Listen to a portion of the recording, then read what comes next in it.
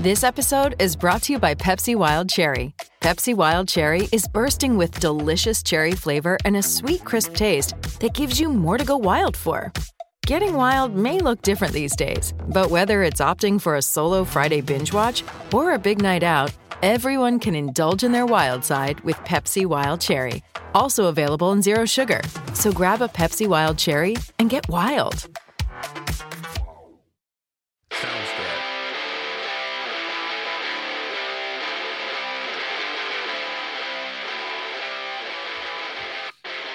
What's going on, everybody? This is a bonus edition of Catfish on Ice, episode 191. We're going to keep this thing rolling here. We got a lot of questions about the newcomers on the Nashville Predators roster, including the big one, Ryan O'Reilly, and of course, Luke Schenn. So what better time to bring on a Maple Leafs writer and cover of the team? That is Peter Barcini of Sticks in the Six podcast, part of the Hockey Podcast Network family. What's going on, Peter?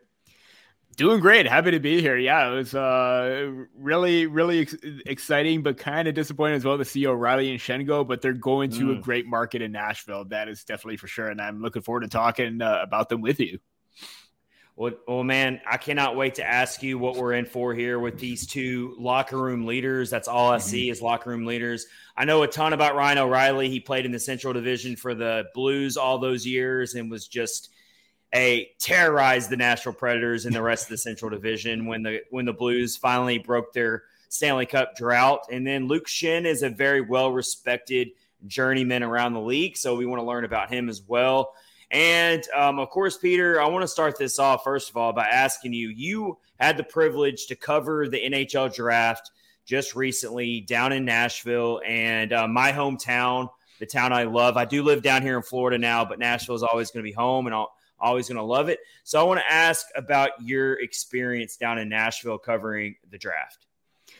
Oh man, where do I begin? It was really, really fun. It was definitely a whirlwind because, obviously it was kind of funny because as soon as I got on my flight, I went down there. As soon as I got off, all of a sudden the Pierre-Luc Dubois news broke, and it was just like as soon as that was the first thing when I got into Nashville. NHL news nonstop. But overall, like, the city was fantastic. I mean, the nightlife, the concerts, the shows, it's buzzing nonstop. And I said that basically recollecting everything that I've remember from Nashville, it's always buzzing nonstop until 3:00 in the morning. You hear the music, you hear the bar life, everything is just fantastic. And even the city itself too, everything is in close proximity. The Country Music Hall of Fame, the Titans, Tennessee Titans Stadium is just across the bridge over there. I got to see that a bit. Obviously, no football going on, but to get into sites was just absolutely amazing. And to cover the draft itself for the Hockey Writers was absolutely phenomenal. And it's I was in Montreal last year. I was in Nashville this year, so I'm hoping that next year would be a three-peat wherever the location may be. But yeah, Nashville is definitely one of the best places that I've been to. That's for sure. Awesome, man. Well, I'm glad you had a good time. I'm glad Nashville was a good host, as they usually are. And I was down there as well. I wasn't on press row covering it, but I was there in person, and definitely was awesome to see all the different teams represented. I saw fans from all across the NHL landscape. That's always one of the most fun things about going to a draft, is seeing all the different fans representing their team sweaters. So that was cool. And there was so much buzz around this draft in particular, not just because of Connor Bedard, but just because of the draft class in general had so much top five talent in it. We saw players going way outside the top 10 that should be top 5 talent. There wasn't a consensus on any of these mock drafts. Did you get a sense of how exciting that was on the floor covering it, not just for the Leafs, but just in general? Yeah, as soon as the draft got closer, there was a lot of unpredictability considering what was going to happen with Chicago. I mean, Connor Bedard was going number 1 overall. Like, personally, like a lot of my rankings and a lot of everybody else, Adam Fantilli was the consensus number 2. Leo Carlson was not necessarily the consensus, but a lot of them had him 3rd or within that 3 to 5 range. And I thought that, Anaheim Ducks, a lot was going to ride on what was going to happen with them. And there was a lot of talk on the draft floor that the Ducks were going for Leo Carlson right then and there, as opposed to Adam Fantilli, which, I mean, is a bit of a shock considering how much upside in offensive awareness and how much of a physical game that Fantilli plays. But it made sense for the Ducks to go after Leo Carlson. It was really... It really was a difficult decision. Do you want sort of a two-way game aspect that Carlson already has developed, or the high-end skill that Fantilli had? There was maybe a bit of uncertainty as well if he was going to stay with the team or head back to college. We didn't know that. But yeah, after that, it was just, a little bit more of a shock after that. Reinbacher going to Montreal. Michkov, we kind of got a sense that he would fall either to the Flyers or Washington Capitals. We didn't think he would fall farther then. Oliver Moore, I thought, was a player that should be within the top 15. He fell close to the top 20. Again, Chicago basically with a steal right there. Easton Cowan jumping in for the Maple Leafs.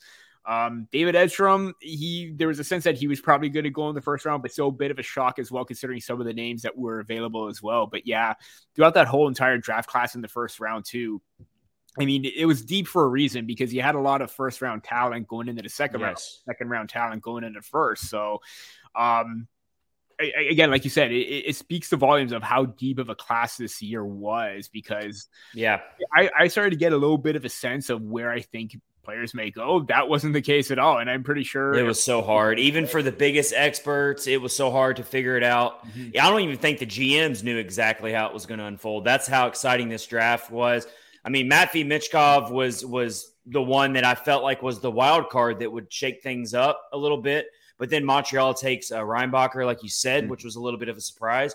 And, of course, you're on a Predators podcast here. And, again, welcome, Peter of the Sticks on the Six podcast, part of our Hockey Podcast Network family. And we're happy to have you here. We're about to get into Ryan O'Reilly and Luke Schenn, who played for the Maple Leafs this past season, and the Predators, of course, picked them up in free agency a little bit out of nowhere. I don't think anyone expected Ryan O'Reilly to go to the Predators of all teams. But before we get into that, I want to round out a little bit of this draft segment reflecting on it. Since you do cover the draft, Peter, and you're into, a lot about these prospects, how'd you feel about the Predators and their number 15 pick of Matthew Wood?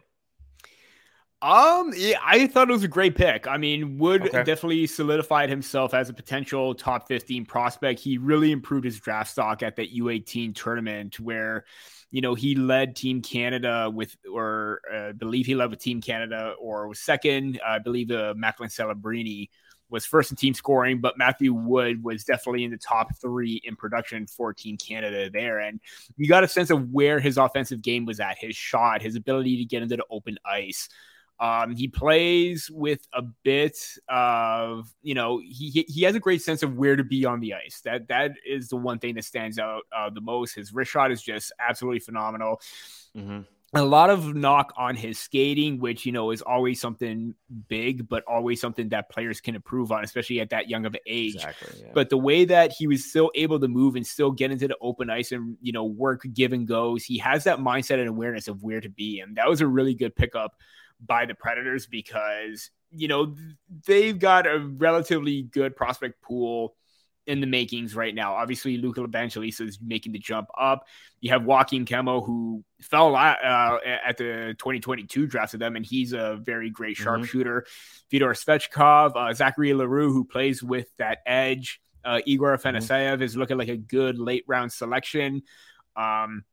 Jack Mateer on the fence. So you got, and even Luke Prokop as well. You got a good balance throughout the whole entire lineup of, high-end skilled, smart two-way players. But at the same time, you got a really good finisher and goal scorer in Matthew Wood right there. Nice. All right. Love it. All right. Let's move along here. Let's move past the NHL draft as we've got Peter Berrettini of the Sticks on the Six podcast covers the Maple Leafs. So we've got to ask you, I cannot wait to ask you this. because I know it's hard for you, and I'm sorry that I'm putting you through this. But Maple Leafs fans are going to be interested in this, and definitely Predators fans for our podcast are going to be really interested right now. And the Ryan O'Reilly signing, okay? So I'm seeing this. I'm sure you've already seen this, Peter, but I'm seeing some rumblings here that Ryan O'Reilly could not handle the pressure or didn't want to have to deal with the pressure that obviously comes with playing in the Toronto Maple Leafs market. I mean, it is like the equivalent of playing for the New York Yankees in baseball. I mean, it is the mecca of hockey, and there is insane pressure that's put against any top player that plays in that market. So I'm seeing there's been I'm reading this article that apparently TSN, Brian Hayes, and Frankie Corrado had some interesting comments here. Maybe they were speculating, but they say speaking with someone close to his camp, it wasn't overly comfortable him being a Maple Leaf. I don't think that's his DNA. First of all, tell us, Peter, what are we getting in Ryan O'Reilly? I know Predators fans have seen him play for the St. Louis Blues, so we know who he is. We know he's a winner. We know he's a leader, but former Conn Smythe winner. But tell us the overall feeling about losing a player like that from the Maple Leafs camp, and just how do you feel about those pretty revealing comments there from TSN about how maybe he just could not handle the pressure of playing in Toronto? Yeah, I'm going to answer the second part first because not everyone is cut out for the Toronto market. We've seen players come and go. We've even heard players even in the past, like even say that, Toronto's very cutthroat. They're very, very critical of every little thing that you do. And we see it time and time again with everything that happens. If a player doesn't meet expectations, but Ryan O'Reilly met expectations very well coming in, being a middle six centerman, second, third line. He was coming in to play a role that the Maple Leafs needed him to, whether it was on the second line or the third line. He did his job. And, I felt optimistic that maybe he would resign because he had that comment during the after he got traded, where there was that interaction with his dad where it's just like, what if I'm able to win this or bring a Stanley Cup to Toronto? How great would that be? And obviously that would be a great feeling. So his mindset was there and he wanted to do the best that he can to help this team succeed. And lo and behold, he was a big factor in that Tampa Bay Lightning series to get the Maple Leafs to actually win a round. And it was, I think that, some players just aren't cut out for it. And maybe he started to feel a little bit of a pressure because maybe he felt that he wanted to come in and do the best that he can, and he did, but maybe the goal wasn't there and it just fell short. And maybe something clicked afterwards because it wasn't about money. It wasn't about term because the Maple Leafs are offering the same thing. And if it was him not being suited for the limelight, it's totally fine. I totally get that. We want the player to be happy in a mental state and a overall state as well with their well-being. And if the Preds are a perfect fit for them, that's great because, like you said, they're getting a really great leader, strong presence, vocal presence on and off the ice. A guy is willing to do whatever it takes to win. I mean, you've seen it time and time again what he did with the Blues during that season where outside of a playoff spot, I'm pretty sure he was one of the vocal leaders on that team to help get them in gear and help win the Stanley Cup right then and there because of, 23 points in 26 games. That definitely is Conn Smythe worthy. But yeah, I think it's just he needs to be happy. Like the player wants to be happy. They picked the destination first and foremost, and I'm really excited to see what he could do for the Preds because he was definitely a player that came in, made a significant impact on the team for the Maple Leafs. And I don't think the Predators are – see, it's weird because they're in that weird stage where they feel like they're a playoff contender. It's so weird. I don't even know how to make sense of it, man. Yeah. I really don't.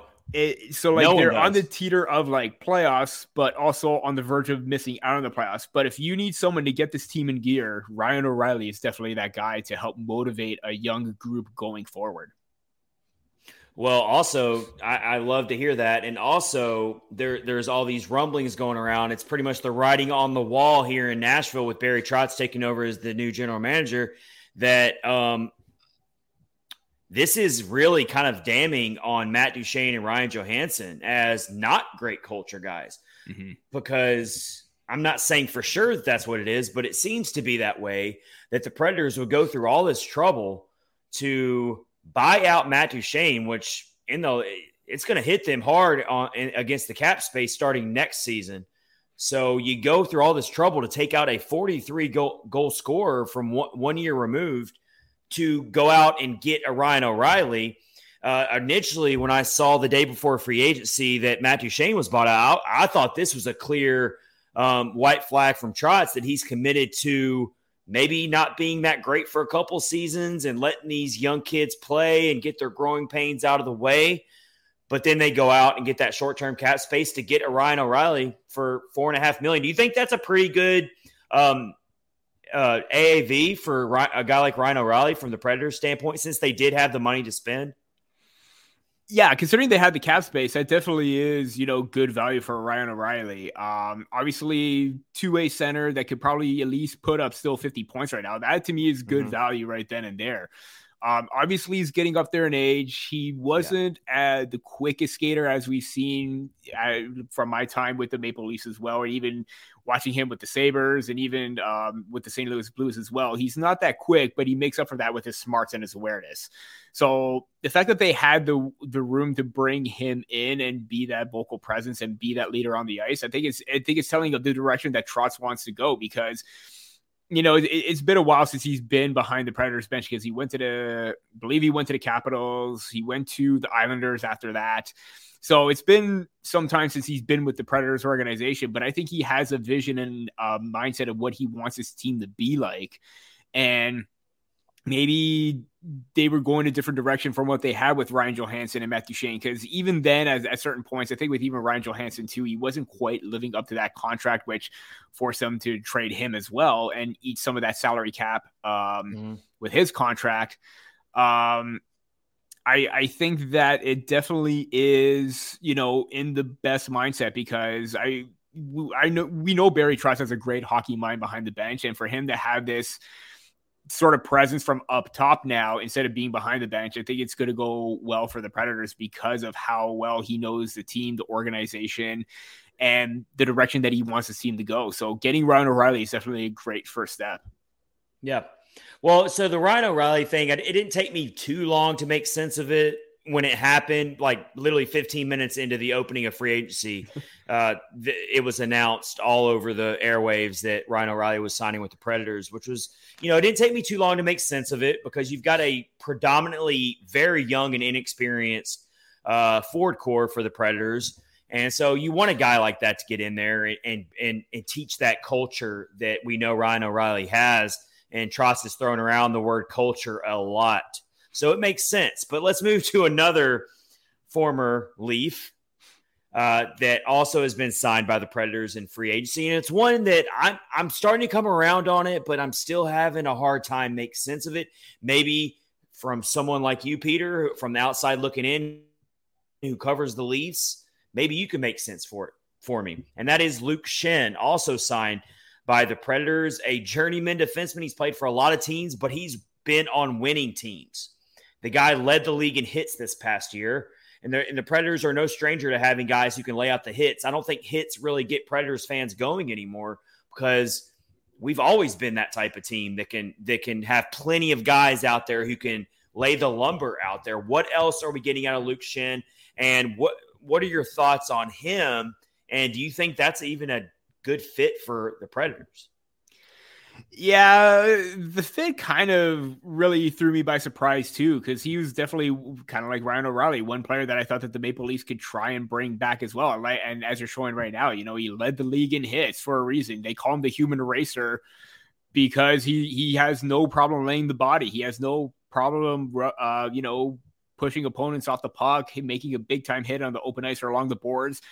There's always he has a great mindset of when to stand up and make a hit, and he doesn't get out of position doing so. That to me is very big, where he doesn't put anyone at risk in terms of like an odd man rush going the other way, 2-on-1, what have you. He's very defensively minded, and he's very strong in regards to that. In terms of like the actual contract itself, I still think it's a bit too rich. I mean, obviously players look for a pay raise. They want to get the best value. It's totally fine. But for me, at 2.75, because the offense has dwindled significantly for Schenn. And then again, he did have 21 points with the Vancouver Canucks, 1 goal with the Maple Leafs, and 1 assist in the playoffs. But he looks like he's probably going to be playing more minutes this time around than maybe elsewhere as well. I think there's something to look forward to that, because if you look at their depth chart right now, computer. Well, I personally see him seized up a bit, but if you have Roman Josi and Ryan McDonough on the left-hand side, you have Barrie and Schenn on the right. So you could expect that Luke Schenn is going to be playing probably top 4 minutes at this point as well. I'm not sure. I'm not so sure about that, Peter, with me. I actually think he's going to be thrown in there as a third pairing defenseman. Personally, I could be wrong. Yeah. There's a lot to sort out here. The Preds have a pretty good decor already before they signed Luke Schenn. I didn't think that was this team's problem at all. It was literally not being able to score goals from your forward core. And they obviously dealt with a ton of injuries, but I'm not going to ever use that excuse. So the reason why Luke Schenn confuses me is I don't know if there was a major need to get him, because I see your top 4 defensemen being definitely Roman Josi, Ryan McDonough, and then you've got Tyson Barrie, who very likely might be trade bait at this point. Definitely at the 2024 deadline, they're going to dangle Tyson Barrie out there most likely. And then you have Alexander Carrier, who is still very young and was just re-signed as an RFA. So I don't see how Luke Schenn's going to take minutes away from a young Alexander Carrier that clearly the franchise wants to invest in and just went through the negotiations to re-sign him. So I love Luke Schenn as a third pairing defenseman. But as you just said, Peter, and I totally agree, 2.75 for a third pairing defenseman is a little rich for my blood. Yeah, and that's the reason why the Maple Leafs didn't resign him, because if they were trying to resign him at around 1.1, 1.2, I could totally understand that, because that's fair, giving where he's going to be on the depth chart with the Maple Leafs, and even so with the Blue Jackets as well, because there's also hope that Dante Fabro can still come around and be a strong pillar on the right side as well in regards to Carrier as well. But yeah, I mean, similar to Justin Hall as well, who left and got a big pay raise in Detroit. Very, very wary on that. And it was kind of a good thing the Maple Leafs let him walk, because didn't quite fit their plans of where the money wanted to be allocated in terms of that. And yeah, you need to have balance, and I understand that. And I think the Predators have the fact that, it's for 3 years. I think it's something that they can eat up for the time being, where they know that they're going to be in middle of the pack as well. I think that mindset is going to be very telling for them, where this is like a transitional process where you need to fill it up roster spots with players that can get the job done. And Schenn can definitely get the job done. Whether it's going to be offensively, that remains to be seen. But defensively, getting into the lanes, shot blocking, hitting, breaking up plays, defending against the rush, that's his MO. And I think that if you're able to do that, where he does break up a play, forwards could swoop in and transition the other way. So I think that with the speed that the Predators have up front, someone like that to break up plays, I think is going to be a very good balance from the defense with Schenn, and even for the forwards or whoever the forward line is going to be with that third pairing. To protect UC Saros. I mean, ultimately, you need guys who are going to go to battle and block shots, get in shot lanes, do the things that Luke Schenn is going to do for you as an experienced veteran. So that part of it, I totally understand. I'm just, as we've already alluded to, it's very hard to figure out who the Predators actually are. They are throwing us so many curveballs, and you have a new GM, you have a new head coach in Andrew Burnett. Good luck figuring out the riddle that is the Nashville Predators right now. We really just don't know. But it's going to make for some fun talk there coming into the season. All right, I want to move along here. This is Peter Barricchini of the Six on the Six podcast, covering the Maple Leafs, part of our Hockey Podcast Network family, joining for this bonus edition of Catfish on Ice episode 191. Want to shift to your franchise player, one of the best players in the NHL outside of Connor McDavid, maybe, but such a fun. Maybe. Such a fun player to watch. I mean, I love anytime Austin Matthews is on the ice, I'm going to definitely watch it. I got to ask you, and maybe I'm just completely overlooking this, and you follow it more closely than I do, obviously. What's going on with Austin Matthews? Why does he not have a new deal yet? Are you even sweating it? Is it not a big deal? It's a much ado about nothing.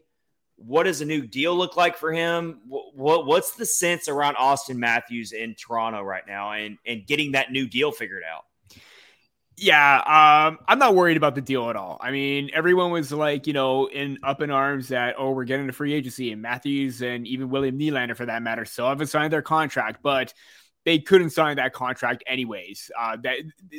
Right now is when their no movement clause kicks in, but they couldn't sign a deal until July 1st. Now that we're past that, it seems like things are not necessarily picking up steam, but the comments that Brad Treliving are making are reassuring that maybe Austin Matthews is still going to stay in the fold. I can't see him leaving otherwise.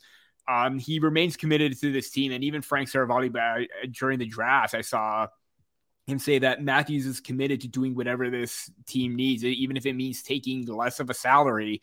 Now, whether that's going to be around the same $11 million, because it seems like money is not the issue for him at this point anymore. I think that mindset is he doesn't want to be the highest paid player in the league. He wants to win. And I think if you're still going to have Matthews at around 11, maybe even around 12 million, I think that's pretty ideal if you're the Maple Leafs, because considering that he's a 60 goal scorer, Hart Trophy MVP,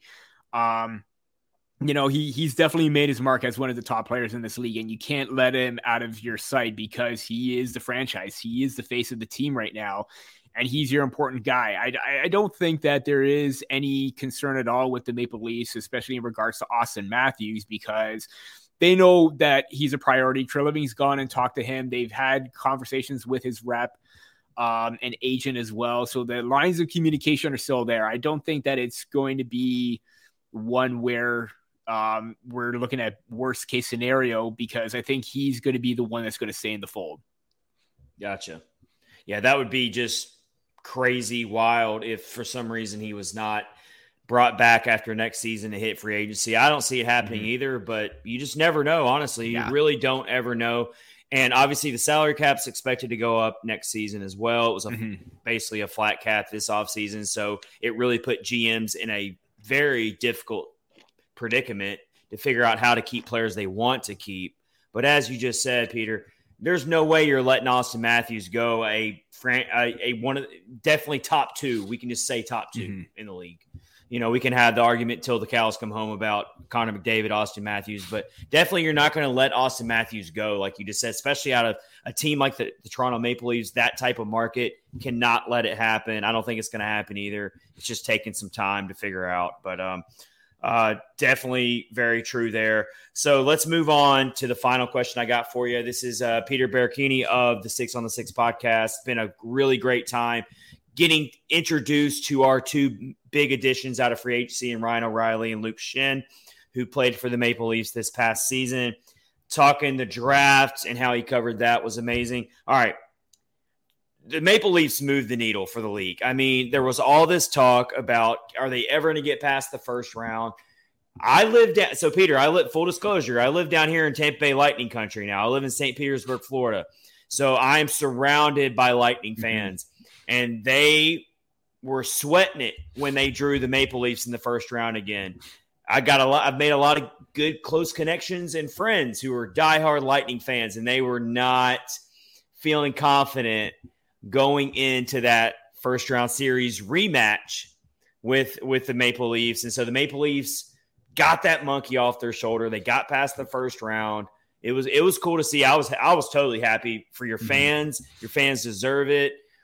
It was cool to see those. But now I got to move on here, because obviously you want to win Stanley Cups in Toronto. It's not about getting past the first round. So, I mean, it was cool to see. I was happy for the fan base, but obviously you want way more than that. So what's it looking like in 2023-24? Is it still Stanley Cup or bust? What are your expectations for the team now that we're past free agency? What's it look like, man? Yeah, I think it's always still Stanley Cup or nothing. I mean, that's the end goal. And you could tell that, they seemed elated, and it seemed a very confident after that Tampa Bay Lightning team where they got the monkey off their back. That was huge. And to do it against a team that knocked them out in the first round where they had a good chance to win that series as well, I mean, it meant everything. When John Tavares scored that goal, I was absolutely losing it because you know what? It's been a long time coming. The last time they won was in 2003, 2004. I was still in elementary school at that point. So you can tell that has been a long time. And I think right now what the Florida Panthers series loss really put a damper on things because the expectation was obviously the Maple Leafs are favorites going into that one, considering that Florida was underdogs against the Bruins, underdogs against the Leafs, and they went to the Stanley Cup final. But that series really showed that there's still some work to be done because they had no answer for the physicality of the Florida Panthers. Like their neutral zone trap, or not necessarily the trap, but their ability to transition in the neutral zone and block everything and converge and transition to offense was the reason for their success. Getting in on the forecheck, being heavy, that was the Florida Panthers mentality during that series or throughout the playoffs. Maple Leafs addressed that in free agency by bringing in guys like, obviously not so much. I mean, Ryan Reeves, yes, but he's not quick. He's not fast, but he is there to patrol and keep everyone safe and make sure that no one's going to be pushed around in this team. You brought in Tyler Bertuzzi and Max Domi, players that's good. Play with that edge pickups. As, Brad Treliving said, they play with snots, they play in your face. They're gritty. They're heavy on the attack. And those are the type of players that are meant for playoff hockey. Tyler Bertuzzi rose to the occasion for the Boston Bruins, being tied with Brad Marchand in the playoffs for the team lead in points. Max Domi had 13 and 19 for Dallas en route to the conference finals for them in the West. They need that edge. They need that bite. They need that mentality that gets them further because they had some pieces, but it didn't quite show in the playoffs, especially in their bottom six. But now you have pieces in your top six, in your middle six, and in the bottom part of your lineup right now.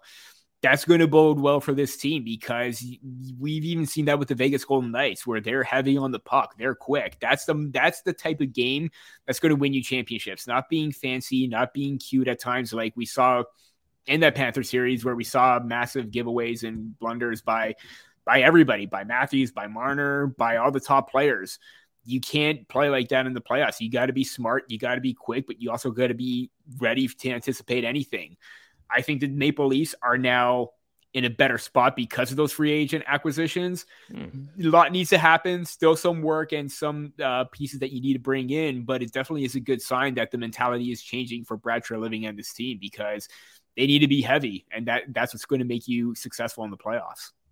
So the additions outweigh the subtractions. You lose Michael Bunting, which was clearly a tough loss. And then, of course, we already talked about Ryan O'Reilly being lost. But the additions seem to outweigh the subtractions, is what you're saying. In a way, yeah, because I think it's tough to say, obviously. It is. We need to see what happens during the regular season. But as of now, Bertuzzi seems like a better player and a more offensively talented player than Michael Bunting, who, he even in Detroit too, when he was in a top six, there were times where he was driving the line by himself, and Bunting kind of seemed like, just a complimentary piece. Bertuzzi has the speed, skill to match that of Matthews and Marner, but also the physicality that Bunting brought. I think he's an improvement over Bunting. I think Max Domi is an improvement over Alexander Kerfoot, who, again, may not hit, but he's not afraid to go in on the attack and back away from a challenge where he's always going to be digging in on the forecheck and setting up the attack. I think you do have good additions. And I'm even going to throw in John Klingberg in there as well, where, defensive game isn't that great, but this is a very mobile defenseman who has shown flashes of brilliance with his breakouts, his ability to get shots on net. I think that's a bigger improvement than that of what we saw with Justin Hall. So you do have some pieces that improve the team over the subtractions. But again, we need to see that during the regular season or when the season kicks off, because that's when everything's going to matter right then and there. I mean, I got to say, on the surface, from the outside looking in, it's pretty impressive that the Maple Leafs went through losing so many players, and they stayed on the fly, and they made sure they added players to offset it. That's what a good front office does. And so the Maple Leafs are going to stick around. They're going to have a much different looking team, but they're still going to have a Stanley Cup caliber type of team. I totally feel that way for sure. Eastern Conference, I feel like is gotten way more stacked from top to bottom than the Western Conference has gotten. So obviously the path to the Stanley Cup is so difficult and so ridiculous. So we will have to wait and see exactly how that works out. But at the same time, it's been awesome having you on. This has been Peter Barachini of the Sticks on the Six podcast, fellow podcast on the Hockey Podcast Network, covering the Toronto Maple Leafs. It's been a blast, and we can't wait to have you on again sometime. Absolutely. Thanks for having me. I really appreciate that. It was great to chat hockey with you. It's always a blast. Sign me up anytime for that. And everyone, if you could please go down below on YouTube, hit the like button, hit the subscribe button. We totally appreciate that. It helps out a ton. We always put out live segments of our episodes before we release the episode on the podcast platform. So you get an early look at part of the episode. You get to comment on it. You get to tell us how you feel about these awesome topics we're talking about. It may be the NHL offseason. We might be going through a little bit of a downtime here now that the draft and free agency has passed, but the hockey talk never stops. There's always something to talk about. So we will see you later on Catfish on Ice. We will round out episode 191, and we will see you later. We hope you have a great rest of your day. Take care.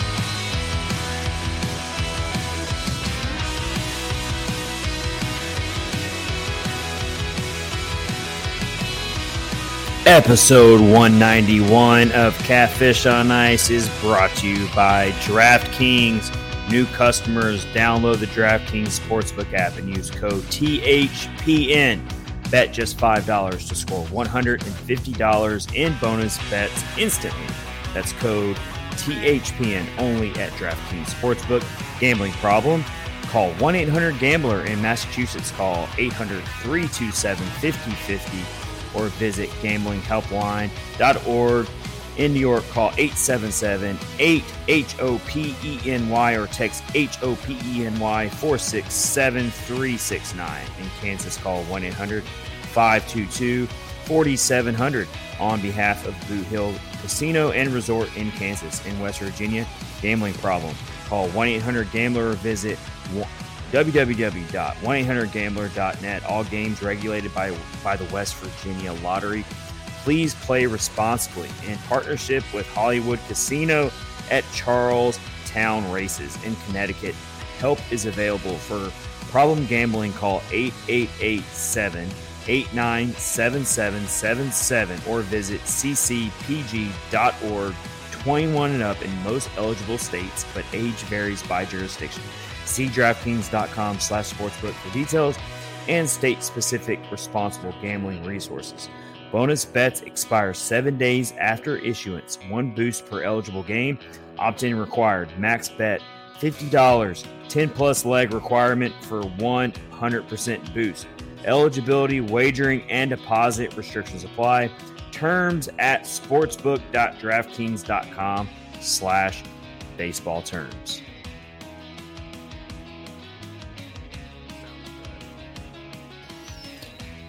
And we are rolling right along here in episode 191 of Catfish on Ice with your host, Chad Minton, as we continue to travel through the barren wasteland of the NHL offseason. The draft is in the rearview mirror. Early first day of NHL free agency is behind us. All the major signings have passed, but there are still some big-time free agents still hanging around.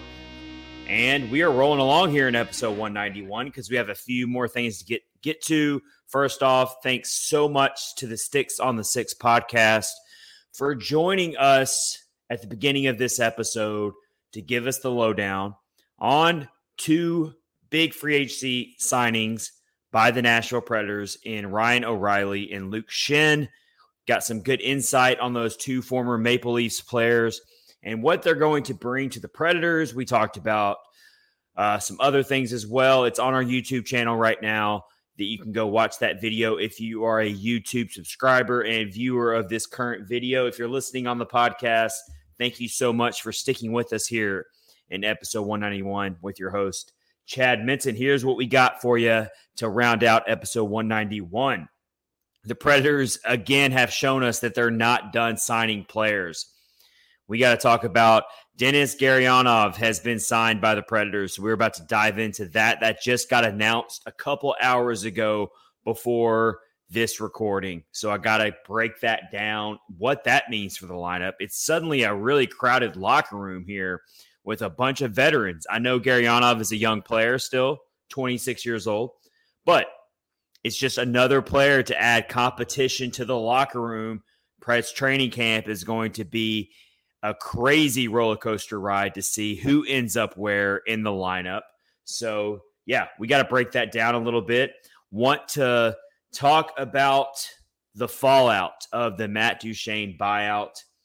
And he's always been such a polarizing player. A lot of fans didn't like him, not because he's a bad dude, but because of the contract, which I always defended him and said it's not his fault that front office signed him for that deal. Not his fault, but he did not ever live up to that, obviously. But now he plays for the Dallas Stars. There's some sour grapes out there for Predators fans to see him play for a division rival, a team that's probably going to inch him a little bit closer to that coveted first Stanley Cup as a player. And he's in a much better situation, I think, as far as teams that are closer to the Stanley Cup, obviously, than what the Predators are. So we got to break that down. Threw out a tweet that blew up on Twitter. Did not see it coming.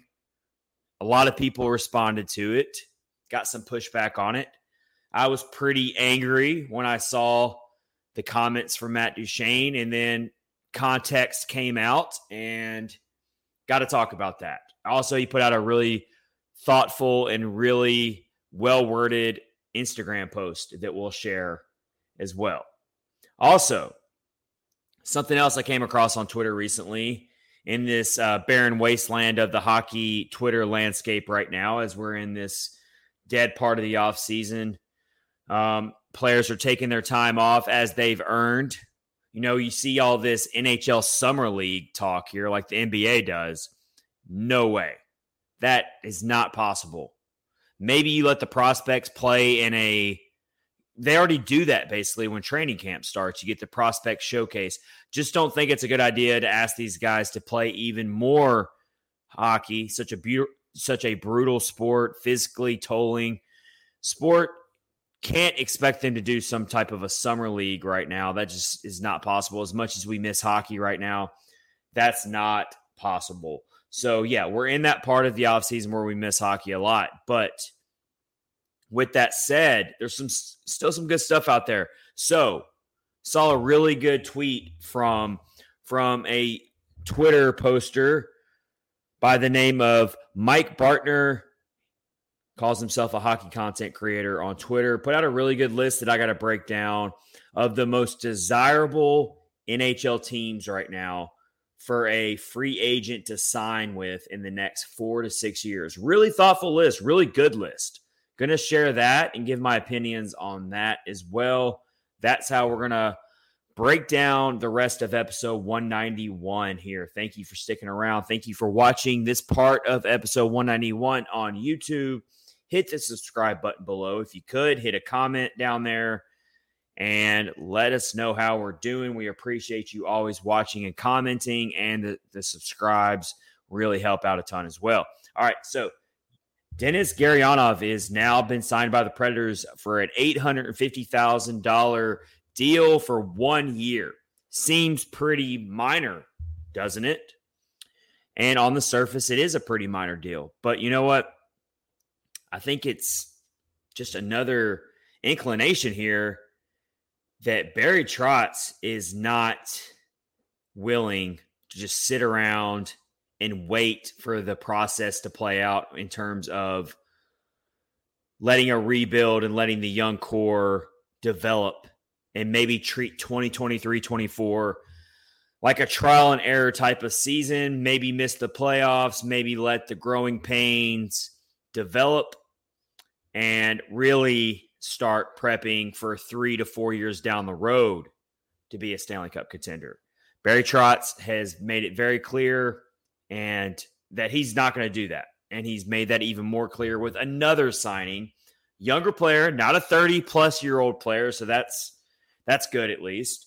But Denis Gurianov, didn't see this coming necessarily here, but I haven't seen anything that Barry Trotz has done this offseason really coming. This guy just keeps on – he's just keeping us on the edge of our seats with what he's going to do next as a first-year NHL general manager. I mean, first head coach of this franchise, and he keeps us on the edge of our seats not knowing what he's going to do next. He's taking the whole NHL by notice here with what he's doing. And so let's break down this contract signing here. Throw it on the screen here. $850,000 deal, 1 year. And really what this tells me is that this team has no excuses to not compete for the playoffs all of a sudden. With adding all of these veterans through free agency, which wasn't entirely sure that was what was going to happen this offseason, but that's turned out to be the case here. So you get Denis Gurianov, who is the former Dallas Star and also played a bit with the Montreal Canadiens this past season. Had a little bit of a down season, but he's still such a young player. Once put up a 5-point game in the playoffs for the Dallas Stars in the bubble against the Calgary Flames. 4 goals and an assist in that Game 6 against the Calgary Flames, if you remember that. Really young, great talent. This guy has a great motor. He's got a really high upside, so very much different than the other free agency signings that the Predators have had so far this offseason. Gurianov is basically – Trotz is taking a flyer out on Gurianov for a 1-year deal for very minimum. $850K, that's nothing. Drop in the pan with the cap space that the Predators have had and still have now. So you look at this, and I think it's a risk worth taking. Obviously, I don't think it's a very high risk. It's going to add more competition to training camp. You got to think that Gurianov's definitely going to be in the starting lineup on opening night.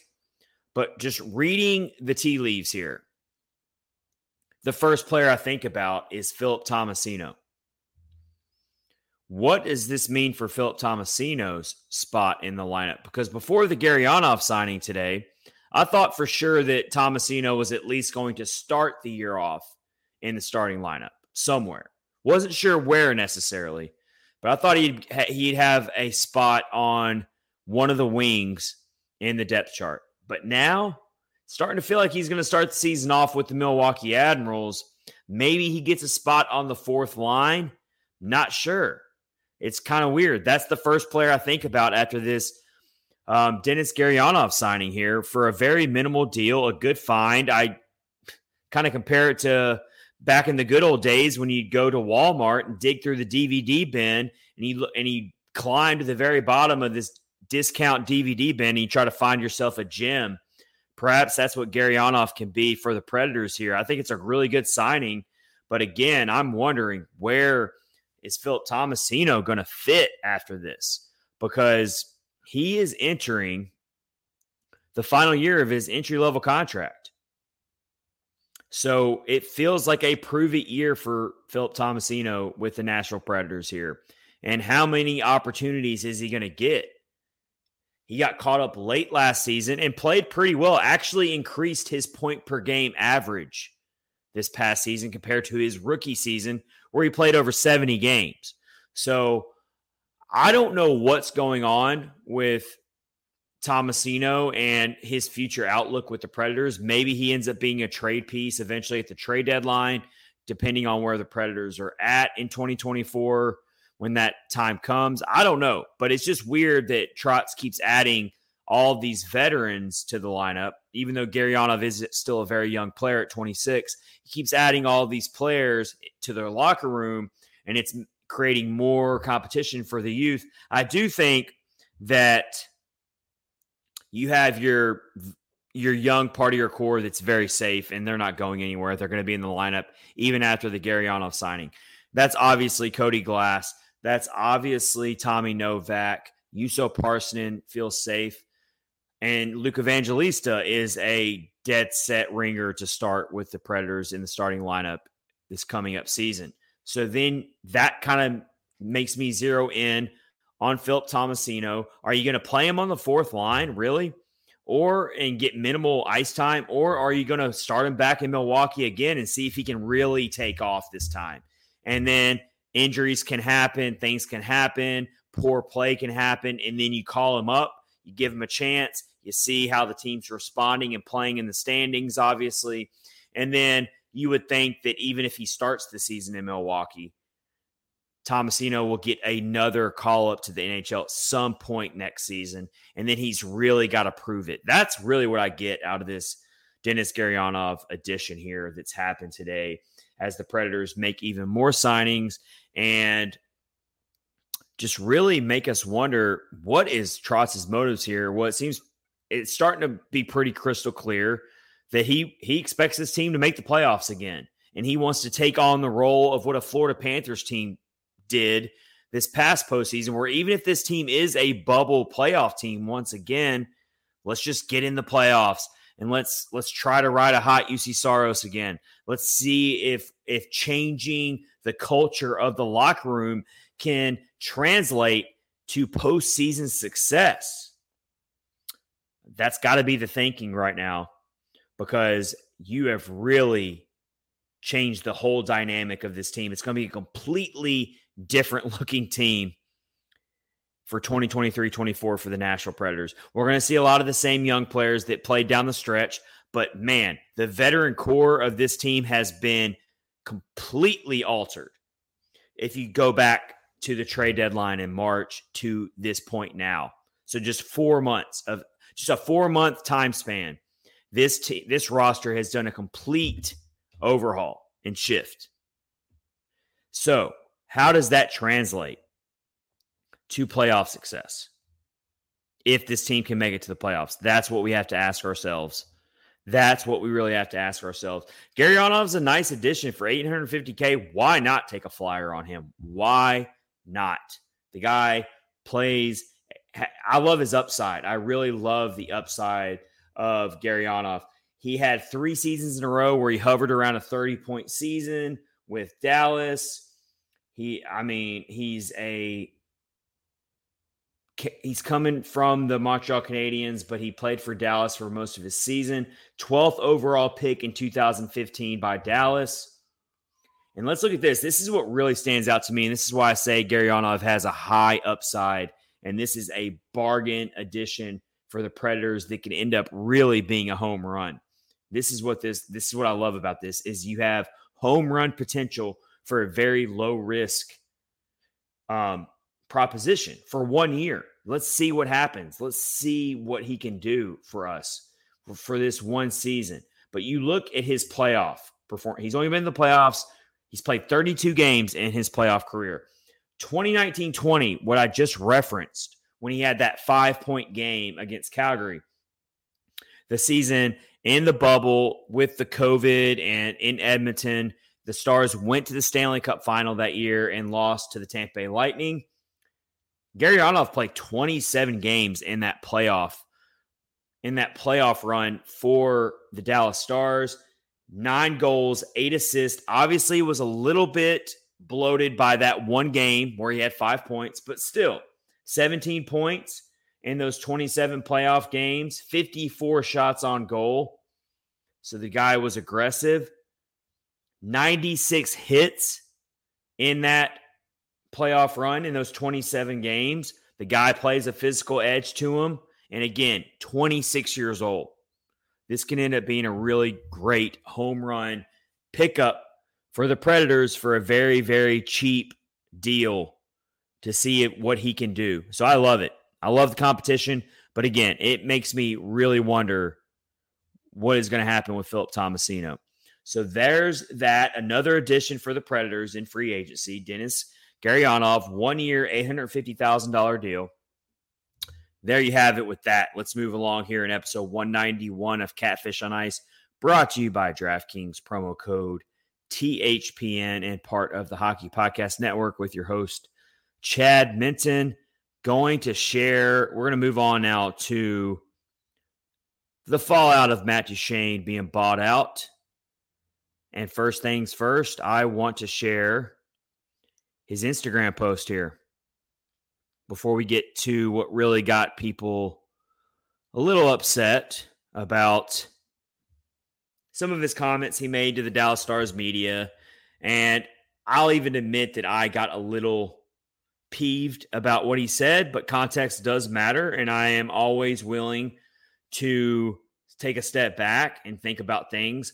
But here it is on the screen here for our YouTube viewers. Also, if you're listening on the podcast, I'm going to read it. This was an Instagram post from Matt Duchene on his IG, basically bidding farewell to Nashville. He says, "Nashville, I don't even know where to start. Just thank you. It was the experience of a lifetime being a Pred, and I can't thank my teammates, the fans, the staff, just everyone enough for everything. We created bonds and relationships that will last a lifetime, and Nashville will always be our home." I could easily keep going for paragraphs here, but I'll leave it at that. Just thank you, and we love you. God works in mysterious ways, and the greater plan is always one that keeps you guessing and on your toes.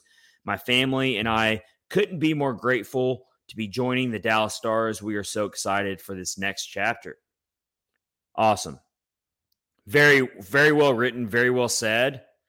And look, no one has ever questioned how great of a person Matt Duchene is, how much he wanted to play in Nashville and how much he wanted to win in Nashville. But the comments that got everyone in a stir, got me in a stir when I first read them, and it was a soundbite, but still kind of was salt in the wound, and it didn't help that he's going to the Dallas Stars, was basically saying, I can't wait for the opportunity to win. I haven't had that many opportunities in my career. That got me a little, when I first read that, it got me upset. It did, because he has had opportunities and he hasn't stepped up in some of those opportunities. Now, some people push back on me and say, well, he wasn't referring to that in the interview. It was just about winning. He's never been past the second round. I get all that. And it makes sense now in context. It still did not sit with me right when I saw it. But now taking a step back, letting things process, the buyout situation totally shook me. It did. It came out of nowhere. I did not see it coming. I saw him as the elder statesman of the locker room. And I really actually appreciated what he did this past season through all of the adversity and through all the injuries and having to call all of these young players up.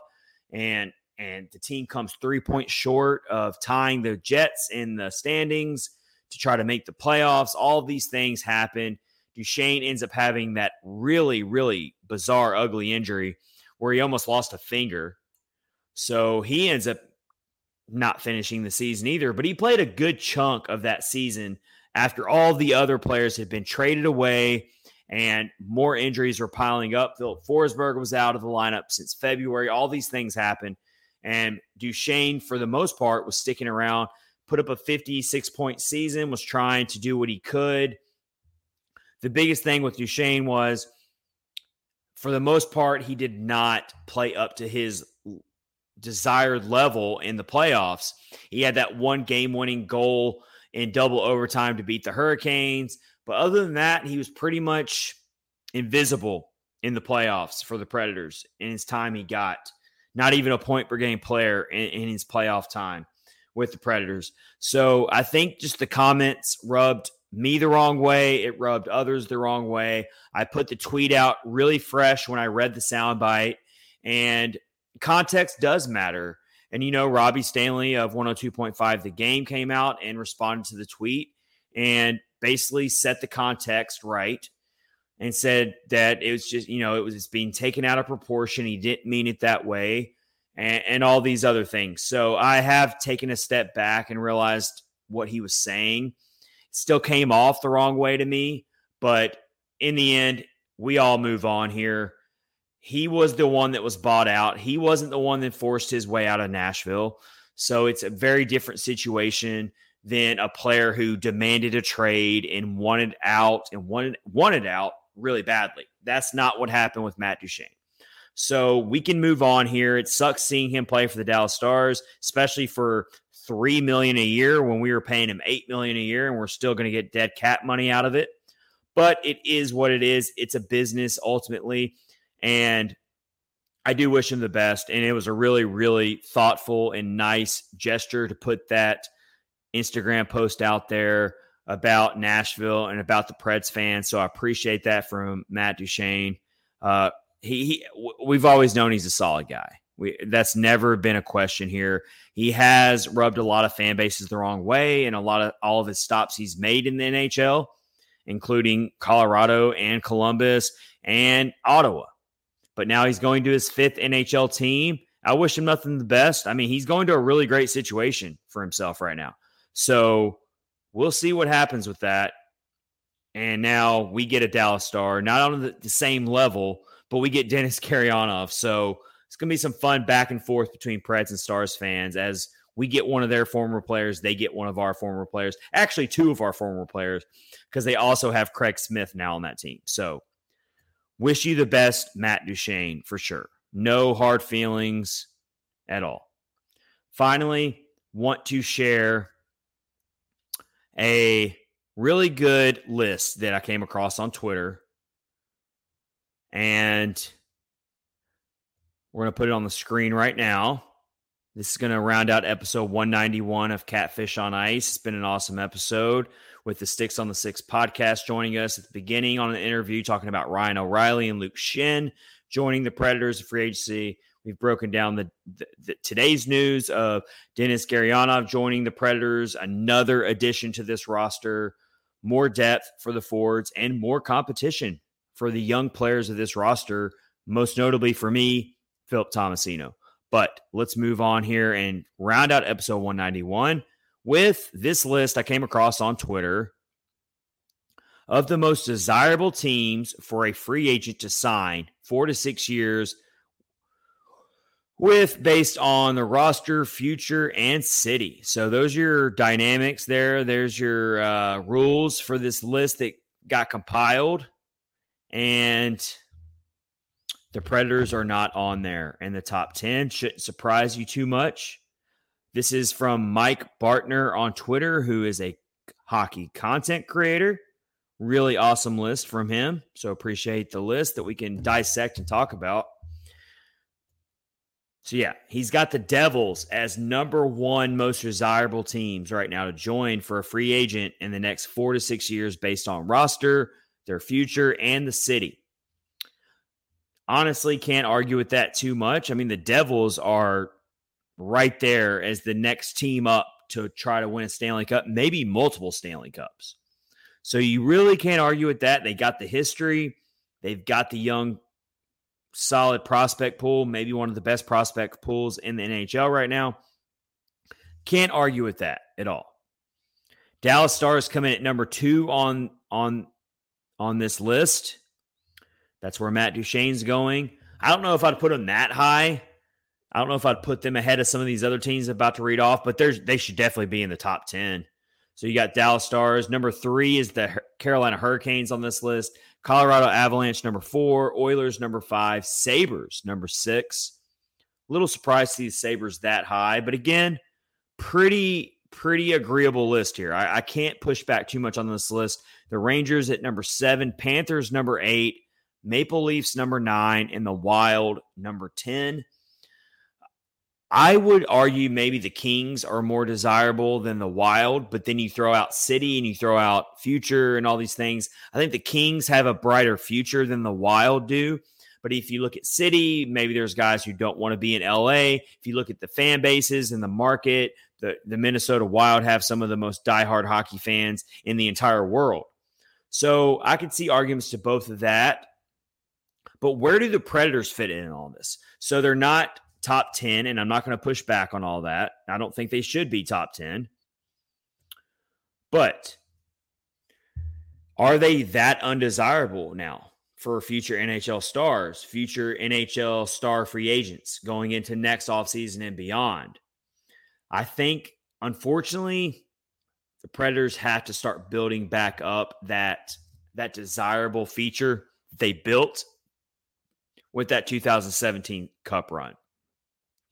Their window was open for a very short amount of time, and it slammed shut very quickly for a lot of reasons, including the former GM David Poyle making some really questionable long-term decisions.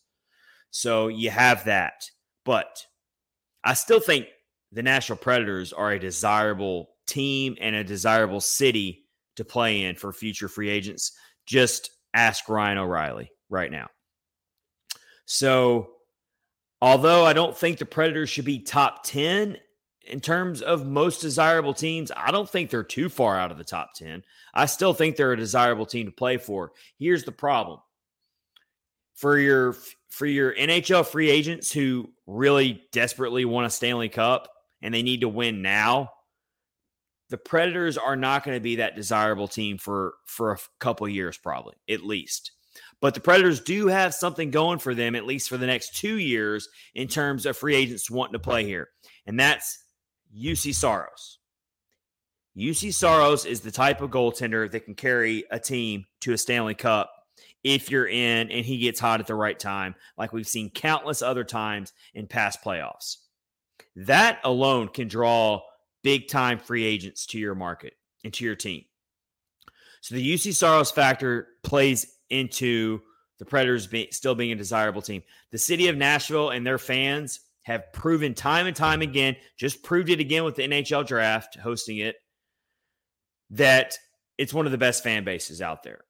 So free agents are not going to have a problem with going and playing for the Nashville Predators over the fan base and the lack of fans or whatever. No, that's never going to be a problem. I think the thing working against Nashville right now in terms of being desirable, as this list puts out there, is it's a work in progress.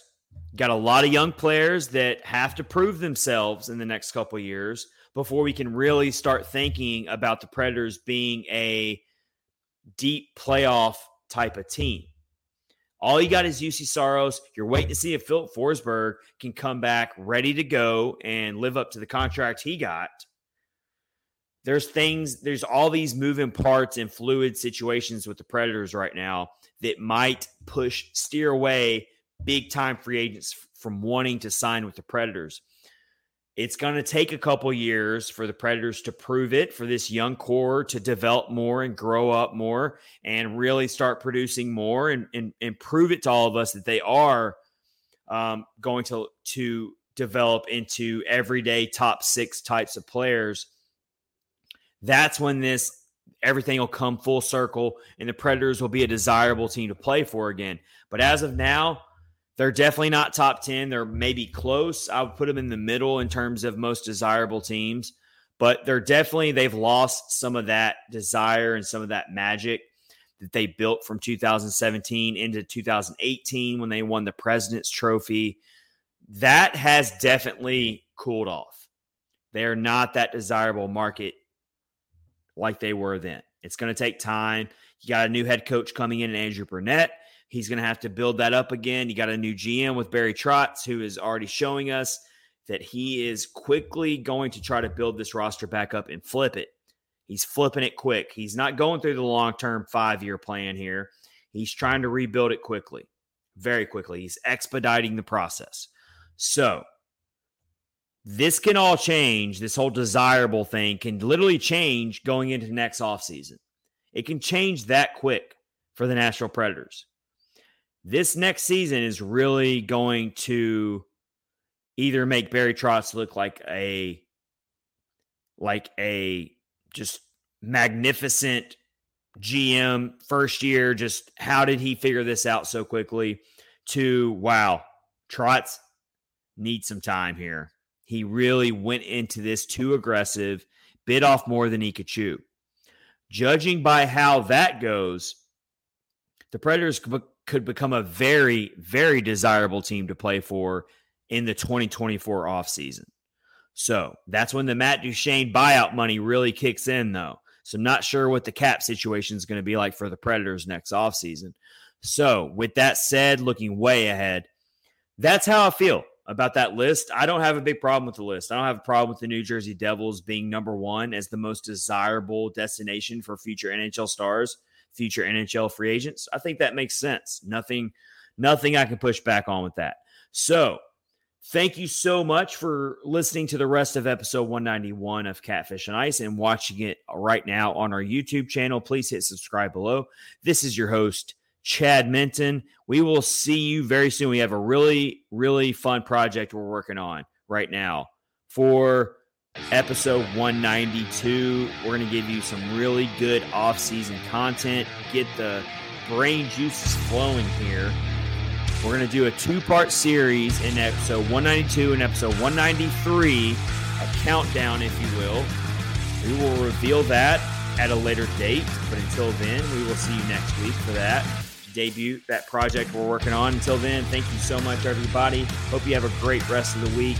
This has been Catfish and Ice Podcast, episode 191, with your host, Chad Minton. Take care, everybody.